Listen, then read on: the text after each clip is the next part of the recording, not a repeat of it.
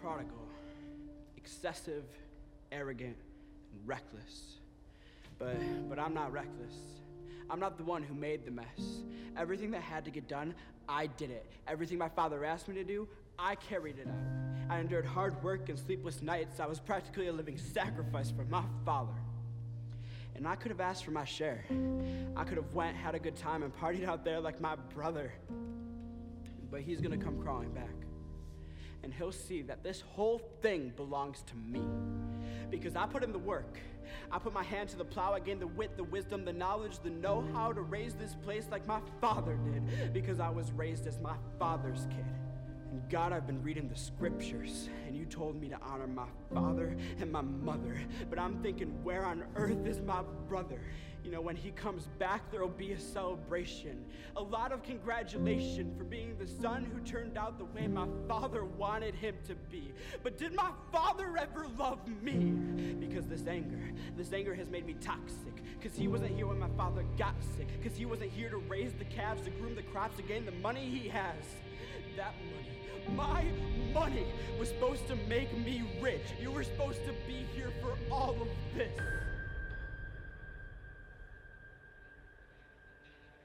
They called you prodigal, and I don't think you know what that means. You're excessive, you're arrogant, you're reckless, you're reckless, you're reckless, you're reckless, you're reckless, you're reckless, you're reckless!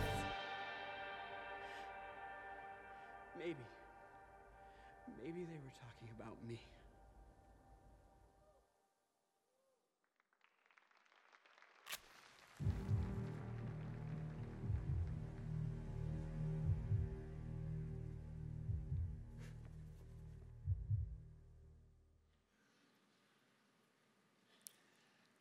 I think that most of us who've had siblings can genuinely relate to the emotion in the elder brother's video just now. Seriously, it's like, I bet some of you have felt, maybe even said, very similar things to what he just said. After all, in most families, there are always the good kids and the bad kids, right?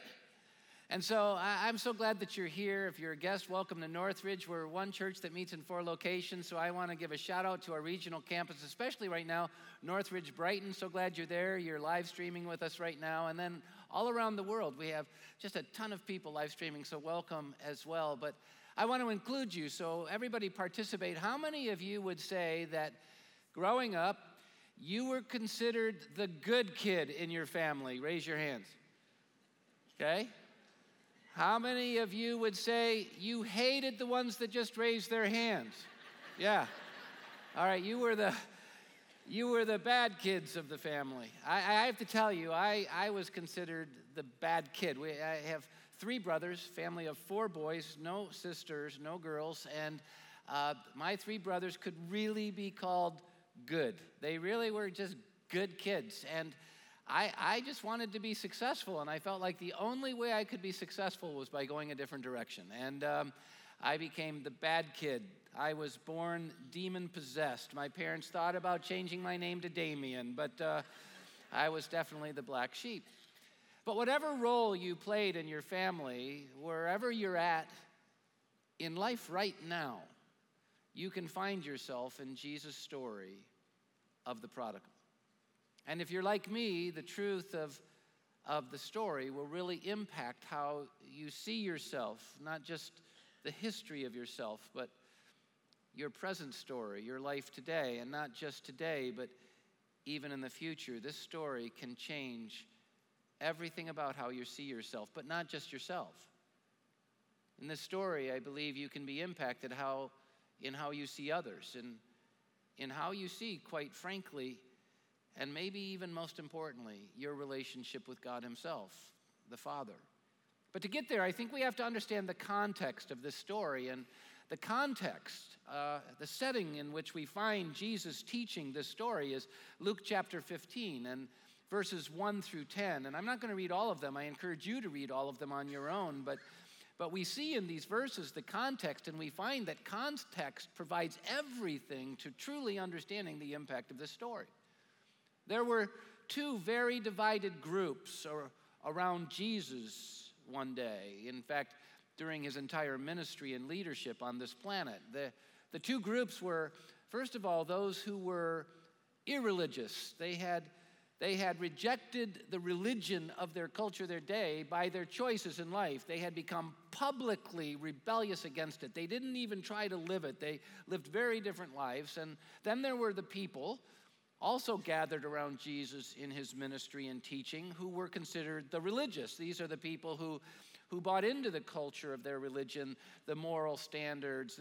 They met in synagogue, they opened the scriptures, and they proclaimed that they were living it. And it was with these two groups of people gathered around Jesus, hating each other, divided from each other, wanting nothing to do with each other, one group considering themselves the good, the other accepting that they were the bad, that Jesus then told them this story. And you need to know the religious people truly did despise the religious, and so they couldn't figure out why Jesus, who claimed to be a rabbi, who claimed to be close to God, they couldn't understand how in the world he could hang out with these bad people. And so they asked him that question, to which then Jesus answers by giving three stories. The three stories begin in Luke chapter 15, verse 4, and the first story is the story of the lost sheep. And he goes, you want to know why I'm hanging around with these people? Look at Luke 15, verse 1. It says, now tax collectors and sinners were all gathered around to hear Jesus, but the Pharisees and the teachers of the law muttered, this man welcomes sinners and eats with them. And Jesus told them this parable, and he goes into these three parables, these three stories. The first is the lost sheep in verses 4 through 7. And he says there's a shepherd, and he has 100 sheep, but he loses one.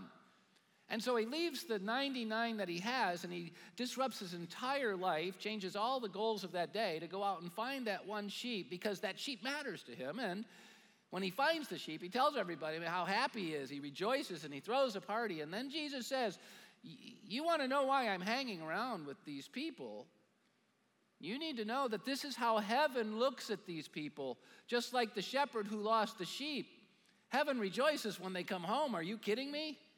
They matter to God. That's why I'm hanging around with these people. But he doesn't stop there, because they didn't listen very well. And so he tells another story, the story of the lost coins, and tells of a woman who had 10 silver coins. That's all she had to her name, and she lost one of those. Well, obviously that coin mattered deeply to her, very valuable, so she disrupted her entire day, turned it upside down to find this coin. And when she found the coin, man, she rejoiced and told all of her friends. And then Jesus says, you want to know why I'm hanging around with these people? It's because they matter to God, just like that coin mattered to this woman, and they're lost. They're far from home. And so I'm going to hang around these people, do everything I can in my power to bring them home. That's why I'm hanging around with them. And then he gets really personal by telling a third story. And we commonly know this story as the story of the prodigal son. Maybe even better, traditionally it's known as the story of the lost son. And it's in chapter 15, verses 11 through 31. But here's where it gets fun for us. I mean, you came because you knew this was going to be fun, right? This is where it gets fun for us. The common traditional description of this story that follows the lost sheep and the lost coin stories, the common description is not accurate. This is not the story of the lost son. It's not that story. And I know that's probably how you've heard it. This is why context is so important. This is why really digging into the situation and setting of the story is so important. It's not about one lost son. It's about two sons. You're going to see it as I read it in just a second. And it's not about one son who was bad and the other that was good, and trying to figure out why Jesus was hanging around with the bad. It's not about that at all. It's about two sons who were both very lost. Two sons who were both very messed up in very different ways, and yet both messed up, and yet still supremely loved by their father, just like the coin and just like the sheep. Not looked at as good and bad, but looked at as lost and messed up and hurting and broken, still loved and still valued and still wanted. This is a story for us. This is a story about us and our relationship with God. This is a story about how to live life. And so with that as the context, let's look at the contrast of these two sons, the well-known one, the prodigal, the younger, and the less well-known, the elder, his brother. Luke 15, verse 11, Jesus continued. There was a man who had two sons, both lost sheep, lost coin, lost sons. He first goes into the description of the younger son in verses 12 through 24, and he says, the first son was lost publicly. Everyone knew this guy was lost. He was openly rebelling against the father. He openly left the father. It was no secret. He couldn't hide it. He lived it extrovertedly. He was very overt about it. Everything about him was against the father. He thought life would be better without the father in it. We looked at this last week, and if you missed it, please, this is an important story. We give it away online. Go to northridgechurch.com and check out the talk on the younger son. But this guy ultimately came home, and he came home different than when he left. He left thinking that life would be better without the father in it, and he came home knowing that without the father in it, his life was nothing, empty, miserable. And in fact, he never thought he could be a son again with all the son privileges. He thought he could only be maybe a servant in his father's house, but he knew the father was so important that he wanted to be a servant in his father's house rather than being independent on his own out there. He came home broken, knowing he was messed up, knowing he didn't deserve to be a son, and that's when he actually, for the very first time, experienced the unbelievable pleasure and joy of being a son, when he finally knew he didn't deserve it and how much he needed it. But then Jesus goes on with the lesser-known part of the story about the elder brother. The elder brother, everyone thought, was the good son, how we do.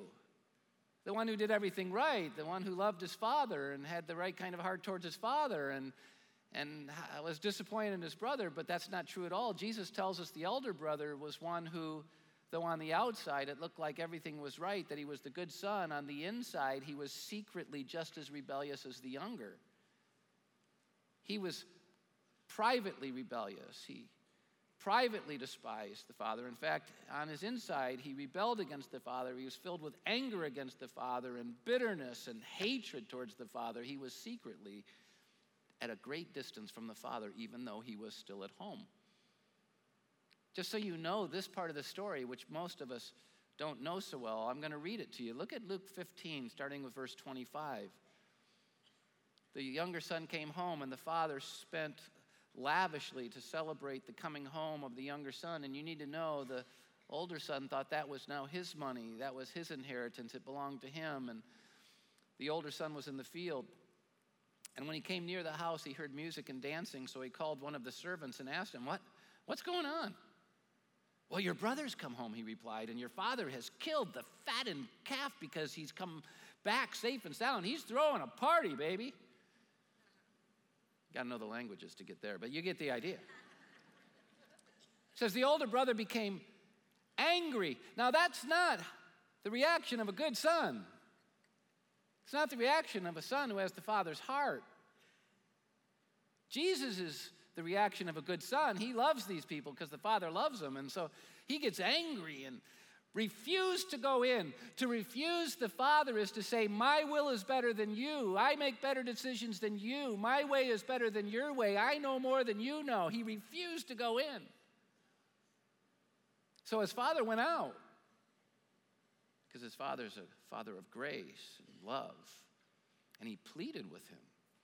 But he answered his father, look, he didn't reverence his father. He didn't respect his father. What was secret finally comes out. Look, you is the idea. Look, you don't know anything.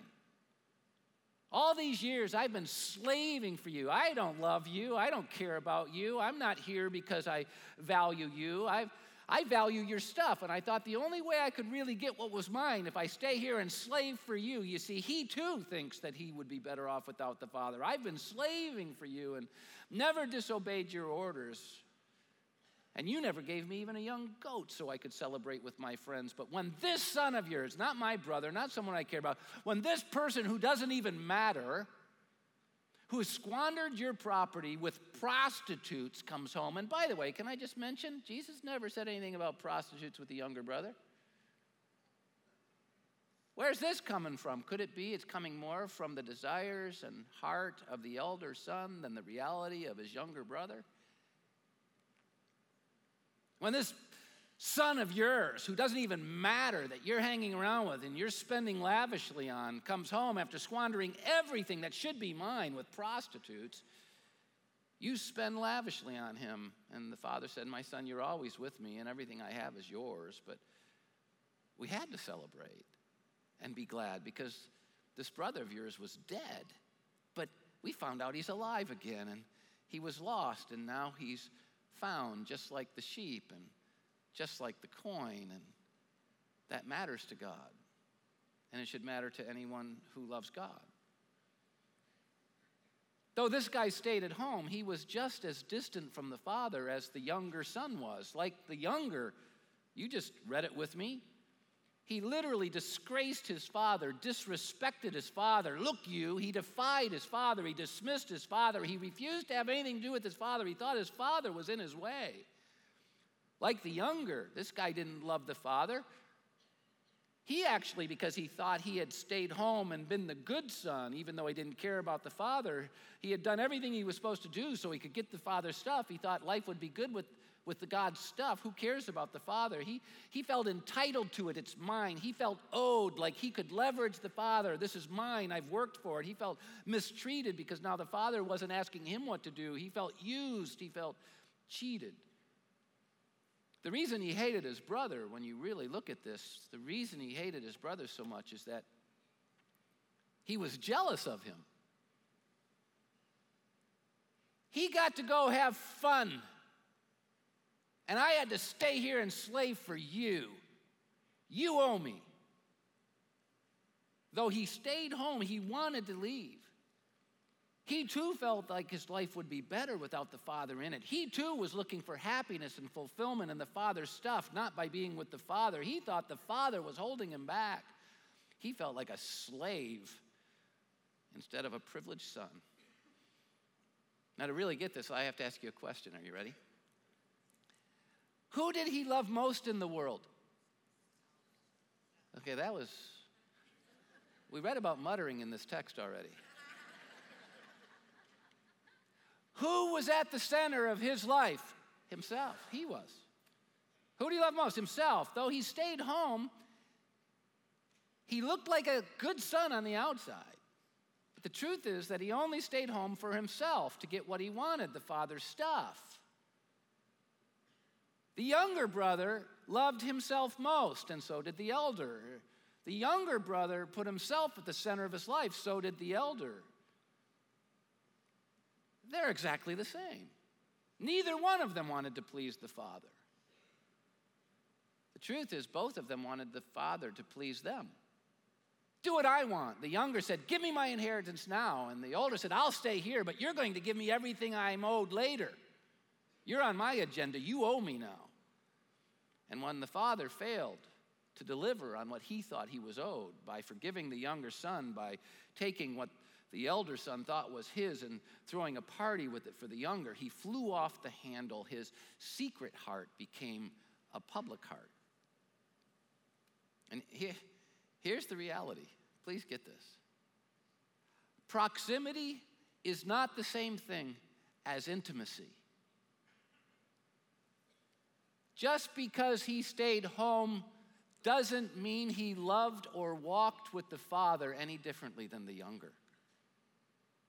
Proximity is not the same thing as intimacy. Yes, he stayed home, but he was just as far away from the father as his younger brother. And in the end, the father had to come looking for him just as he did for the younger. They were both at a distance. Both sons were messed up, and because they were distant from the father, both sons were miserable. And so you've seen the context and you've seen the contrast. Now, let's look at the conclusion, understanding that this is all just the introduction of my talk. Wow. You're going to get more than you paid for. Here's the conclusion.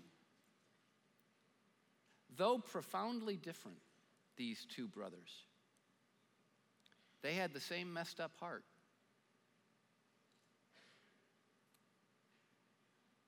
One looked like the good son, but was no different than the one who looked like a bad son. They both had a messed up heart. They both were trying to build their kingdoms, follow their will, and use the Father to get there.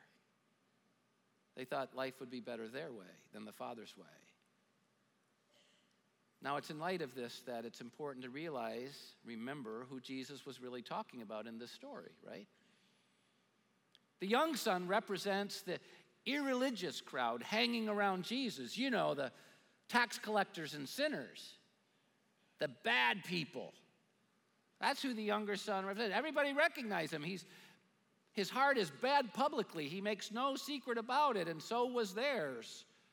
The elder son represents the religious crowd that was gathered around Jesus. You know, the Pharisees and the teachers. They looked like the good sons. They looked like they were doing everything right. They were going to synagogue, church every week. You know, they were opening the Bible and praying and giving and doing all the stuff. That's who they were. And they were the ones hating on Jesus and hating on the irreligious crowd. And in telling this story, Jesus wanted these angry, jealous, and hateful religious people who looked like the good sons and felt they were the good sons and felt like God owed them. He wanted them to know that they were no different from the irreligious people that they hated.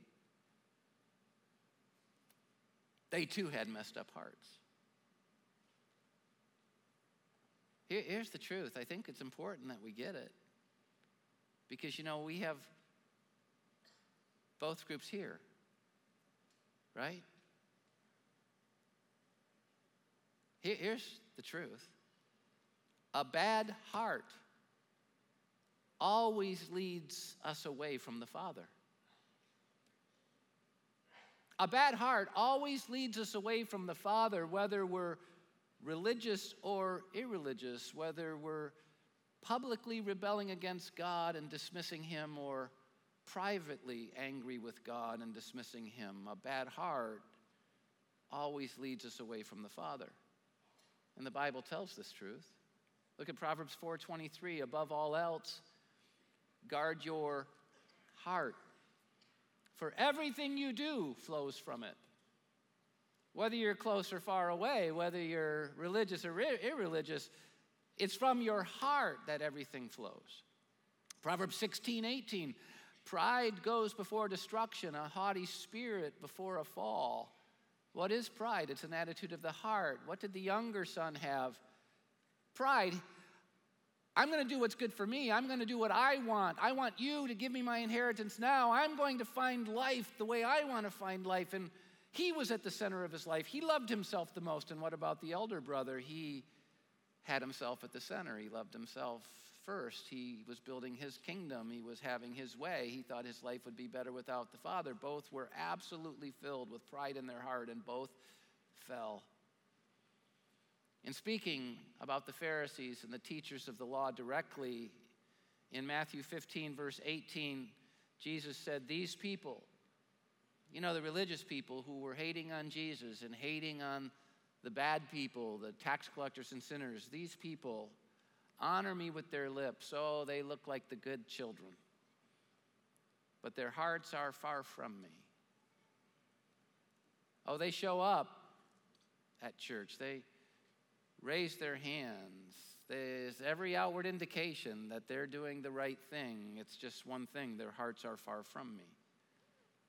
Now, it's time to remember the context again. Jesus is telling the story because of the question the religious crowd asked him. This is why it's weird, isn't it, that the lesser known, the younger son, who represents the irreligious, is the more famous, when the story is really meant to answer the question asked by the religious, which means the elder son is the driving point of this story, because there are always more elder sons in gatherings like this than younger sons. And Jesus is telling the story because of the question that religious crowd asked. And the question was, why are you hanging around with these bad people? And Jesus' answer in these stories was simply to say this. Well, I'm hanging around with these bad people for the same reason I'm willing to hang around you. God loves lost, messed up people like them and like you. And because God loves them, I love them. And because God loves you, I love you. And because heaven rejoices when the lost come home, I'm doing everything I can to make it possible for them to come home and for you to come home. In fact, soon I'll be hanging on a cross for you. That's why I'm hanging out with these people. There's another answer. I'm hanging out with them because they've realized that they're undeserving sons and they've come home. And I'm not hanging around with you because you still think you're better than them and don't need God, but that God owes you in your synagogues and in your churches. The reason I'm not hanging out with you is because you're still running away from me. Ouch! You glad you came? Woo! Here's what I want you to see. In the way Jesus tells this story, he's actually presenting them with the real question. And here's the real question. You say you're the good sons. You say that you're the ones who love God. You say you're the ones that are doing right. So why don't you care about these people? And the answer is simple, because though you're religious, though you've stayed close to home, you're nothing like the Father. Your heart is far from him, just like theirs was. Can I ask you a question? Where's your heart? And don't give me, well, I'm in church. What do you think? The elder brother was in church too. Look to your left. Look to your right. He's here. He's you. Possibly. I have to tell you, I'm very often the elder brother. Here's the application. If you want to renew your relationship with the Father, if you really want to walk closely with the Father, if you want to experience the privileges of living in his promises, then we need a new heart. It's not others who need a new heart, it's we who need a heart. Whether we're religious or irreligious,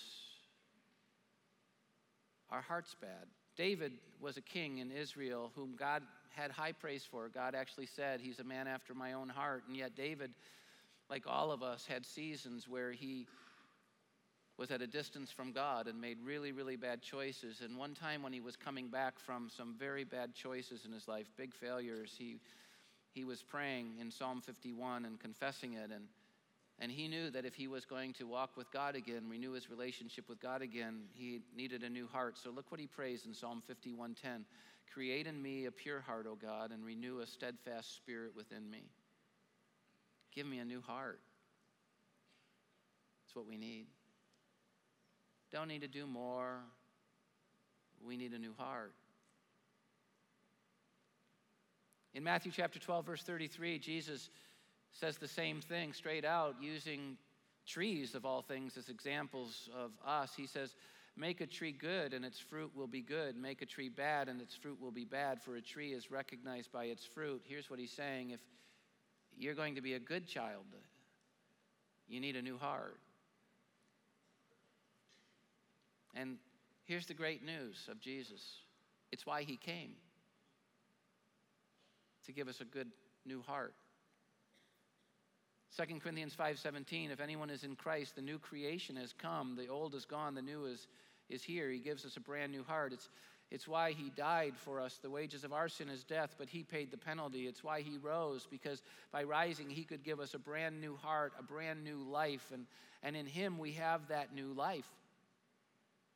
A bad heart always leads away from the Father, which is why if we're ever going to truly experience the heart, it's not about religion or irreligion, it's about a new heart. Do you have it? Now, there are some things you need to know. I know I've really needed to contemplate them so that I could keep my heart right. And think if this story is going to have full impact in your life, you need to know these things. The first is that the elder son's heart is more dangerous than the younger son's heart. Now, it's no worse, because a bad heart's a bad heart and it leads away from the Father, but the elder son's heart is more dangerous because it's easier to hide. It's easier to miss. It's easier to justify. This guy felt justified. I've done everything right. I've stayed here. I've slaved for you. And even though his heart was bad, he was justifying his behavior. And when you have the elder son's heart, it makes it a lot less likely that you'll come home, because think about it. We don't seek help until we know we have a problem. And he didn't think he had a problem. And you know, many people who sit in settings like this think that they're the better than everyone else. We're here, others aren't. And yet we're at the center of our life just as much as anyone who's not here. I know I have to deal with this. In the story, the elder son doesn't know he has a problem, so he doesn't come home. Isn't it interesting? The well-known prodigal son, who's considered the bad son, is the one who came home. And the lesser-known elder son, whom everybody thinks was the good son, never did come home. Who's really the messed up child? Was the one sitting in synagogue all along. The one opening their Bible in the morning all along. The one teaching it all along. Isn't that crazy? It's a danger for me. And I know this danger from firsthand experience.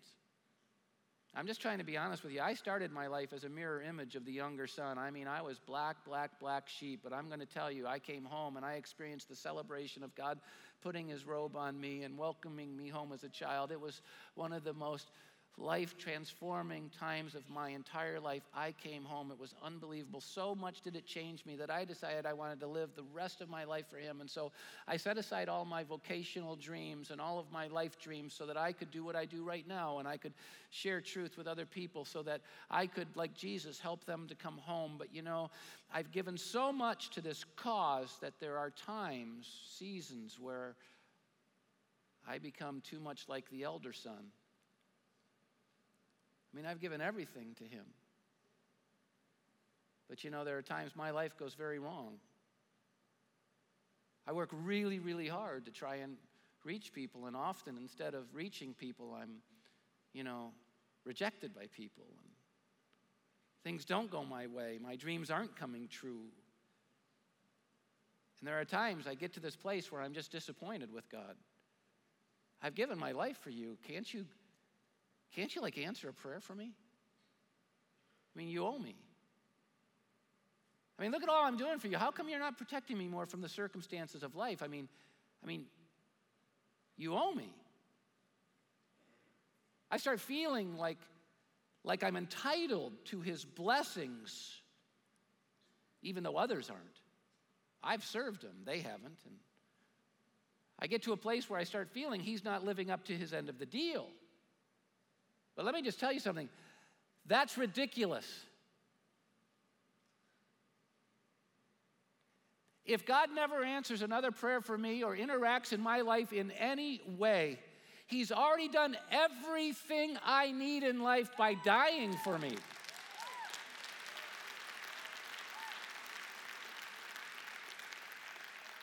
He will never owe me anything. I owe him everything. How dare me be the elder son? It ruins us. And because it's so dangerous, I've had to learn to protect myself from it, because it's so easy to start feeling entitled and owed and disappointed with God. I've had to recognize the signs, and I've actually developed questions that I have to ask myself. Is my heart going bad? And I want to ask them of you right now. Instead of looking around, look within and ask yourself right now, and I mean right now in this moment, are you experiencing intimacy with God? I mean real love, intimacy, or do you kind of feel like you're at a distance from him, feeling a bit unloved, feeling that he's not watching over you, he's not seeing what's going on in your life, feeling just a bit used, disappointed? Right now, are you feeling anger and resentment. Life's not going like it's supposed to be. He's not protecting you like he is. You're unwilling to forgive others, and if you're unwilling to forgive others, it means you're unwilling to forgive him. Is that where you're at? Right now, are you comparing yourself to others? Maybe a bit jealous, maybe a bit judgmental. Oh, they have to be compromising God's truth, or they wouldn't be blah, blah, blah. You wouldn't believe people have said, the only reason Northridge has ever grown is because Brad compromises God's truth. That's the only way. And what we're doing is we're comparing ourselves to each other. No, the only way Northridge has grown is because God took a broken guy named Brad and decided to do something with him. That's the only reason it's grown.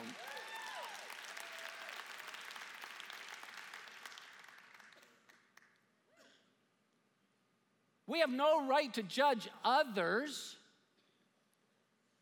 in this way, like be jealous of them like the elder did with the younger.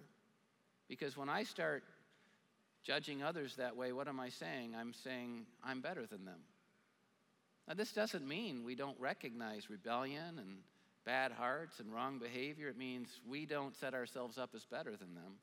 I don't care what your sin and I don't care what you've done. I know this. I'm just as flawed and just as broken as you. The good news is we can all come home. Isn't that awesome? I mean, we can all come home. Right now, are you wondering why God is using others in big ways and maybe not using you or blessing others in big ways? And I know God's done great things here at Northridge, but you know there are churches and pastors who've made a far bigger impact than we have. And those pastors, they write books that are bestsellers. I wrote a book, 40 people read it.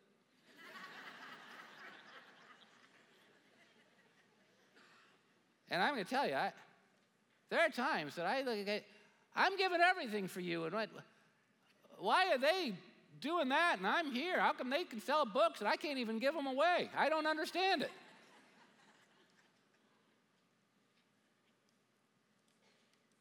It's a bad question. God doesn't owe me nothing. Do you know what? It's a privilege. The first church I pastored was a church of 18. I didn't deserve that church, let alone this church. It doesn't matter how he rewards me externally. He's made me a child of God. And shouldn't that be enough? I mean, really, that's where we should be. Right now, are you experiencing misery? Because if you are, you need to know you're not walking closely to God, because you can't walk closely to God and experience misery. You've got to be filled with joy. Are you living in fear? Because if you're living in fear, that means you fear you're going to lose what's yours, that God's not watching out for you. That's where the elder brother was, but God's always watching out for you. We need to understand that this elder brother heart's killing us and realize these aren't one-time questions to ask. I have to ask them over and over again, because we can become an elder brother in heart in 1 second. And the minute these attitudes start showing themselves in our lives, if we don't beat them down, they will creep into our hearts and start owning us, and we will be far from God. I just wonder, can you relate to any of these? I believe most of us here are dealing with greater relevance to the elder brother's heart than we are to the younger brothers, even though we have younger brothers here too. And I think we have to deal with them.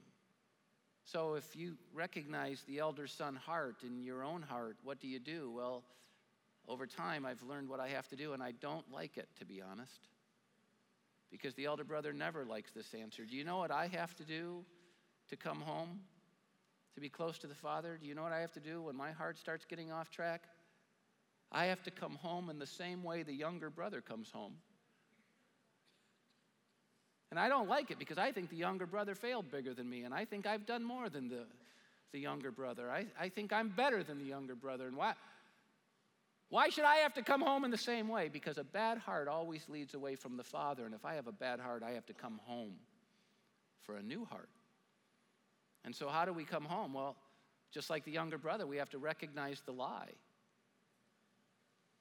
You know, we believe a lie. We're better than them. We deserve something from God. No, we don't. We have to recognize that we're not better than anybody else. We don't deserve to be God's child more than others. God doesn't owe us anything. Look at Romans 3:23. For all have sinned and fall short of the glory of God. That means me and you. Look at Ephesians 2:8-9, for it's by grace you've been saved through faith. And this is not from yourselves, it's the gift of God, not by works. You can't earn it. No one will ever be able to be proud about their relationship with God. It's an undeserving gift. Recognize the lie. Just because you're in church and other people aren't doesn't make you better. It just means you're experiencing the privilege. And if you feel like a slave, if you feel like, oh my gosh, what an unbelievable duty to have to come to church. You know I had to shovel snow and drive in this crap to get out here, walk here. You know at Northridge I had to walk 12 miles in the parking lot to get up here. Do you know I have to deal with traffic and all that junk? God, you owe me. You might as well not come. Because we come because it's a privilege to be in a place that God is showing up and doing great things.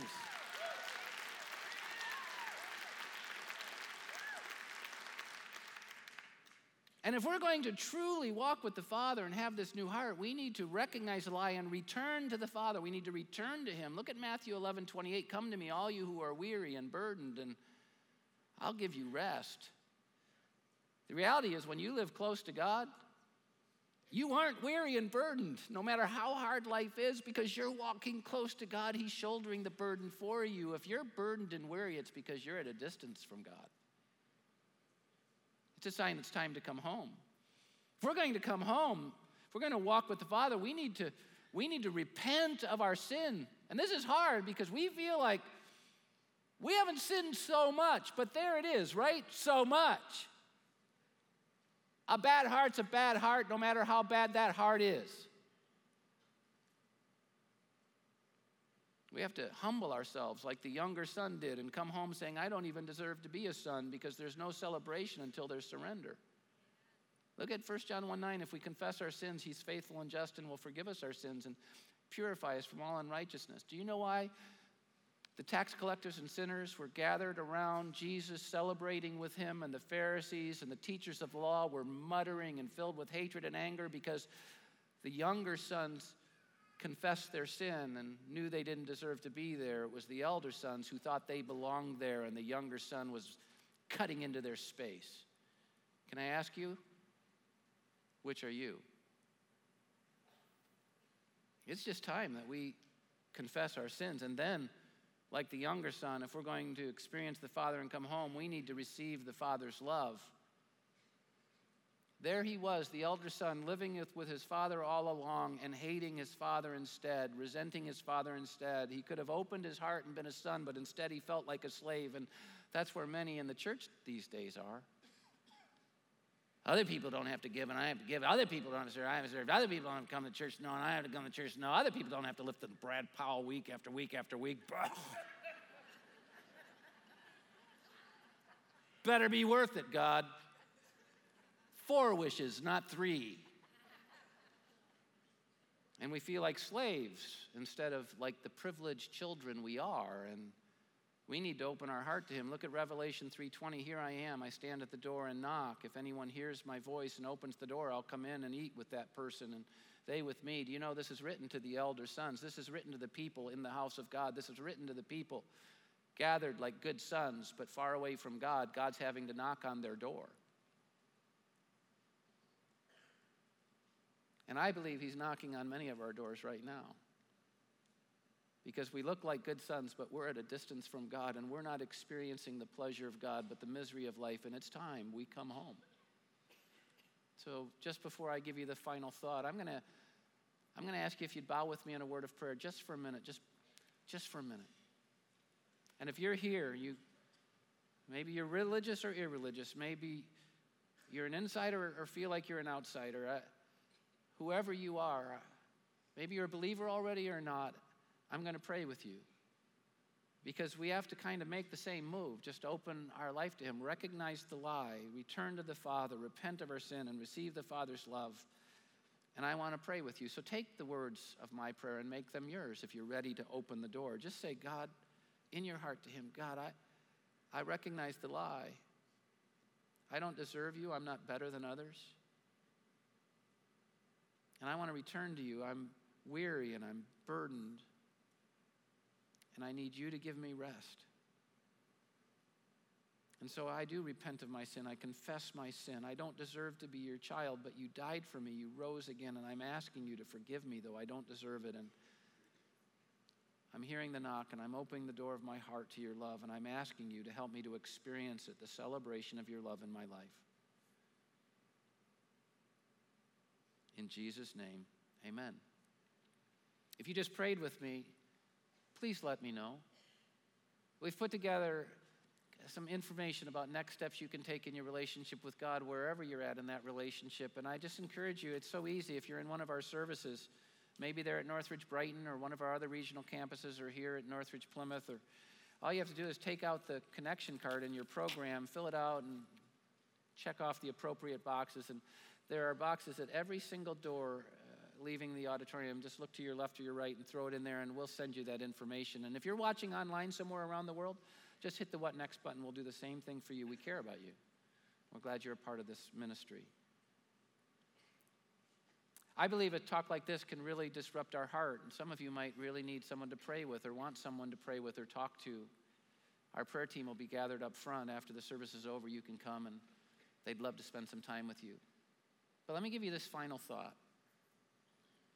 When we genuinely recognize that we're not worthy to be God's children, when we really recognize that we're not entitled, we're not owed, we've done nothing to earn it, we're not worthy, it's then that we're ready to experience the privilege. It was the younger son who experienced the privilege of being celebrated as a son. The older son never did. Are you? Look at Luke 18:14. For all those who exalt themselves will be humbled, and those who humble themselves will be exalted. Wow. Here's how I do it for me. On a daily basis, I go through my prayer journal. I try and do it every day. And I look at 1 John 3:1, which says, see what great love the Father has lavished on us, that we should be called children of God. That verse is simply saying, do you see what God has done in showering his love on us, that we who don't deserve it, whether we were younger sons or elder sons, we who don't deserve it get to be called sons. And I read that, and I've written in my prayer journal that I need to remember I don't deserve to be a son. And so I check my heart. Am I living like I deserve to be a son today, or am I living like I don't deserve to be a son? Because the minute I live like I deserve to be a son, I'm no longer close to the Father, but I'm now putting myself at the center, and I'm missing everything the Father has for me, in church or out of church. So let's always remember, we're not worthy to be God's children. Let's continue to humble ourselves, and let's continue to experience and enjoy the privilege that Jesus made possible for us. A close walk with the Father. And when you walk hand in hand with the Father, that's when you experience everything you're looking for, because life is not better without the Father in it. Life becomes life with the Father in it. Let's live hand in hand with the Father. I'm so glad you were here. Thanks, everybody.